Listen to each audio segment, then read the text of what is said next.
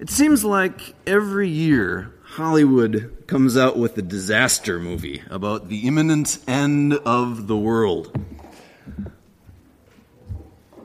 One that came out a few years ago was Armageddon, which was about a comet that was going to come and destroy the earth as it impacted into the surface. Another one was Independence Day, which was about huge alien ships coming over to blast us into smithereens. Or all the Marvel superheroes always seem to be about some force that's going to destroy the earth or the galaxy or the universe as we know it. Or Left Behind, The End Begins. How's that for a title? Or 2012, remember this one? This was about, there's an ancient Mayan calendar that apparently was going to reach its end in the year 2012, and so people were all worried about, is this the end of the world? Well, it didn't exactly happen that way. We didn't see huge chasms open up in the earth and swallow entire cities. Or maybe you're old enough you remember the Y2K scare. All of our computers didn't know how to switch from 1999 to 2000 because they'd only been written with 2 digits, and everybody was worried, all the computers are going to crash, everything's going to fall into chaos. People were doing all these different things, stockpiling food, making sure they had 80 cases of water per person, making their homes into like a fortress and stocking up on guns and making sure that they were going to be able to defend themselves against the chaos that was coming. Several years ago, someone predicted that the Cubs would face the Indians in the World Series. Who could ever imagine that happening? And when the score was tied at the bottom of the 8th, the world would end.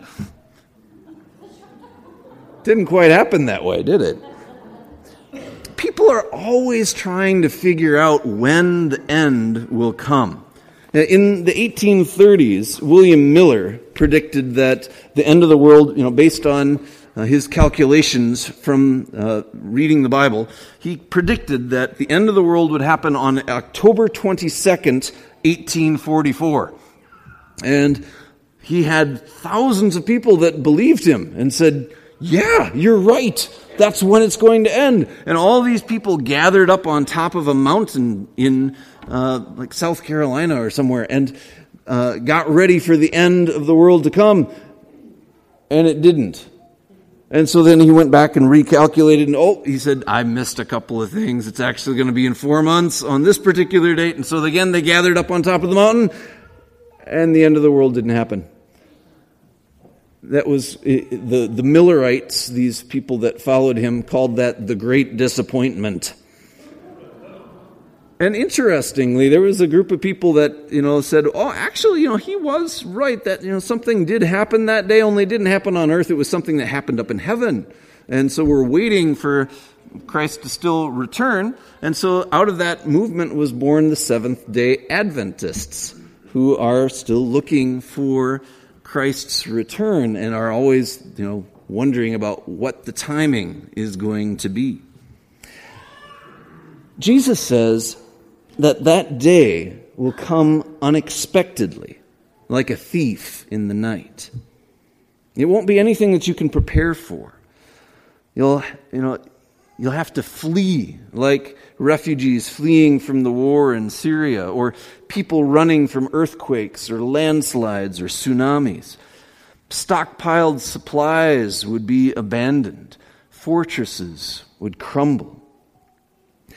Jesus was with his disciples in Jerusalem, and they were admiring the beautiful temple and how gorgeous everything was there in Jerusalem.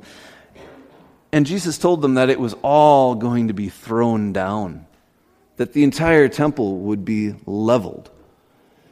And it seemed ridiculous to the disciple. This was the center of worship for the entire nation of Israel. They'd been building this temple for decades, and it was made out of these immense stone blocks. But in 70 AD, just less than 40 years after Jesus said so, the Romans leveled the temple when they put down a revolt in Jerusalem. They destroyed the city. When Jesus was talking with his disciples about the destruction of the temple, he also spoke about things that would happen later. He warned that they would face persecution, that it would be brother against brother, father against children, mother-in-law against her daughter-in-law. He also warned them that there would be false messiahs, false prophets, and signs in the sky, that there would be wars and rumors of wars and all this turmoil. And today, in 2016, even after centuries of people predicting dates that didn't come to pass, there are still plenty of people trying to predict the end of the world. Jesus said, no one knows about that day. Not even me. Not even the Son. I'm always suspicious of people that claim to know more about the end of the world than Jesus. He simply tells us to stay awake and keep watch. I've been seeing a whole lot of commercials lately on television and on the radio about security systems for your home. I don't know if it's just the time of year when people are starting to stockpile Christmas gifts and they're trying to, make sure that everything's secure in their house. You can even get like a video doorbell now. When somebody comes up to your door and rings the bell, a little camera clicks on and your phone rings. And all of a sudden, wherever you are, you can look at your phone and go, oh, here's Harry from next door. He's at wonder what he wants at the door. Hello, Harry. What's going on? And the tagline for it is, always be home, even when you're not there. Thinking no robber's going to try and come in a house if they think that somebody's there. The last day may come like a thief in the night, but we know who's coming. Paul said that we await the revealing of our Lord Jesus Christ. Jesus promised his disciples, you will see the Son of Man coming on the clouds of heaven. And one of the writers of the Psalms, hundreds of years earlier, said, oh, that you would tear open the heavens and come down. We want God to make a grand entrance into our lives, to show up in a big way when we need him. But he came much more humbly 2,000 years ago. As we've heard today, the word Advent means arrival. We're celebrating the anticipation of Jesus' birthday, and we are looking forward to his return. In the meantime, we are to keep awake, not run off to stockpile food for the end times, but watch for Jesus. Heaven and earth will pass away, Jesus says, but my words will not pass away. Jesus' words, God's promises, are the most important thing. Sherry, it was great to hear you talk about how each day you spend 15 or 20 minutes in the Word, listening to God's standard for your life. That's what we need. We need God's Word to be our standard, to be the rock of our foundation. We're to trust in God, not in ourselves or in our stockpile. We're called to tell the story, to share the message about who is coming. We're to tell people about Jesus and the difference that he makes in our lives and in the world. Stay awake, keep watch, Jesus says. The dawn is almost here. One of my favorite scenes in the movie the second Lord of the Rings movie, is when all the men and women and children of Rohan had fled in front of a vast army from their enemies to Helm's Deep, this ancient fortress. Gandalf, the wizard, went for reinforcements and told them, "Look to my coming at the first light. At dawn, look to the east." They were besieged all night long. Their walls and their gates were breached, and the enemy was upon them when suddenly dawn began to break, and they heard a horn. They looked east, and they saw a rider on a white horse, shining like the sun, leading a thundering cavalry that swept through and scattered the enemy army. One day, our Lord will return to set all things right and defeat evil forever. Will we be awake? Will we be ready? I invite you to take your Bibles and turn to the gospel reading that we heard today, Matthew 24. In your pew Bibles, it's around page 1540 or so. This whole chapter, 24, Jesus is talking with his disciples about the ends of the age. Both what would happen there in Jerusalem when the temple was destroyed and when the end will come.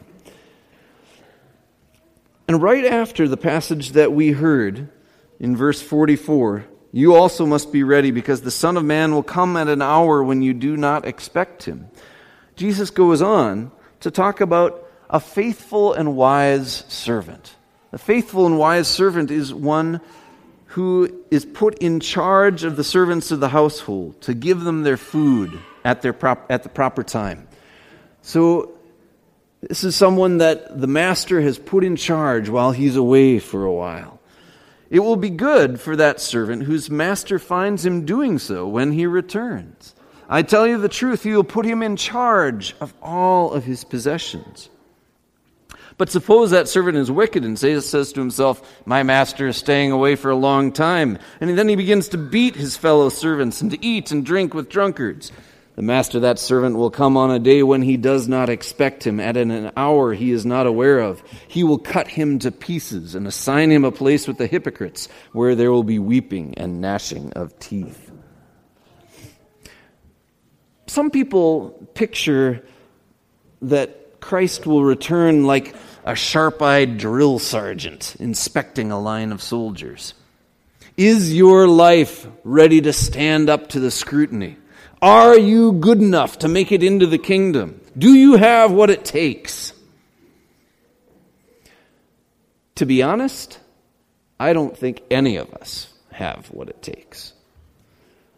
How could anyone be generous enough or faithful enough to impress God?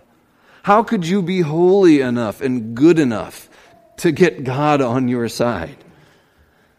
Even Jesus told some people that called him good teacher, he said, "Why do you call me good? There's only one who is good." Asking if we will be ready for God's kingdom to come is a little like asking an ant to be ready for a landslide. Like the ant, we will just get carried along. When Martin Luther was explaining what it means in the Lord's Prayer when we pray, "Thy kingdom come on earth," he says, God's kingdom comes on its own, indeed, without our praying for it.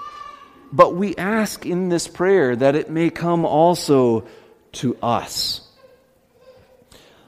We can't possibly be prepared enough for Jesus to return. We don't pray enough. We don't read the Bible enough. We don't do enough. We can't earn our way into the kingdom. But God chooses to give the kingdom to us. Jesus says, "Do not be afraid, little flock, for your Father has been pleased to give you the kingdom." What Jesus tells us to seek from God, God is more than willing to give. Your Father is pleased to give you the kingdom.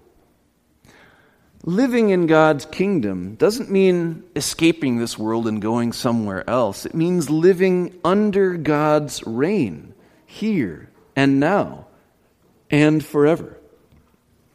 Servants should be prepared for their master to arrive unexpectedly. Homeowners should be prepared for a thief to come unexpectedly. How do we prepare for the Son of Man to return? Part of being prepared is to live expectantly. Good and faithful servants work as if the master is already present. Shrewd homeowners anticipate a thief and don't let their house be broken into. We know Jesus is coming. We are to live as if he's already here, not building up wealth for ourselves, but giving to those in need. When we give ourselves away, we build up treasure in heaven that will not be taken from us. Be alert, Jesus says. Keep watch. Look for signs of God's reign all around you and join in. When is Jesus coming back? When you least expect it. The important thing about being prepared is knowing who's coming. Who's coming? A thief? Yes. The day of the Lord will come like a thief in the night. Jesus comes like a thief to steal our hearts and lives, to make us his own. Who's coming? Our master? Yes, a master who comes to serve. The Son of Man came not to be served, but to serve and to give his life as a ransom for many. The King of Kings has paid a royal ransom for you. Your Father is pleased to give you the kingdom. So keep watch for what God is doing all around you and join in. Remember who's coming. A royal thief who comes to steal our hearts and lives. Our Master who serves. Our Father who gives us the kingdom. Amen.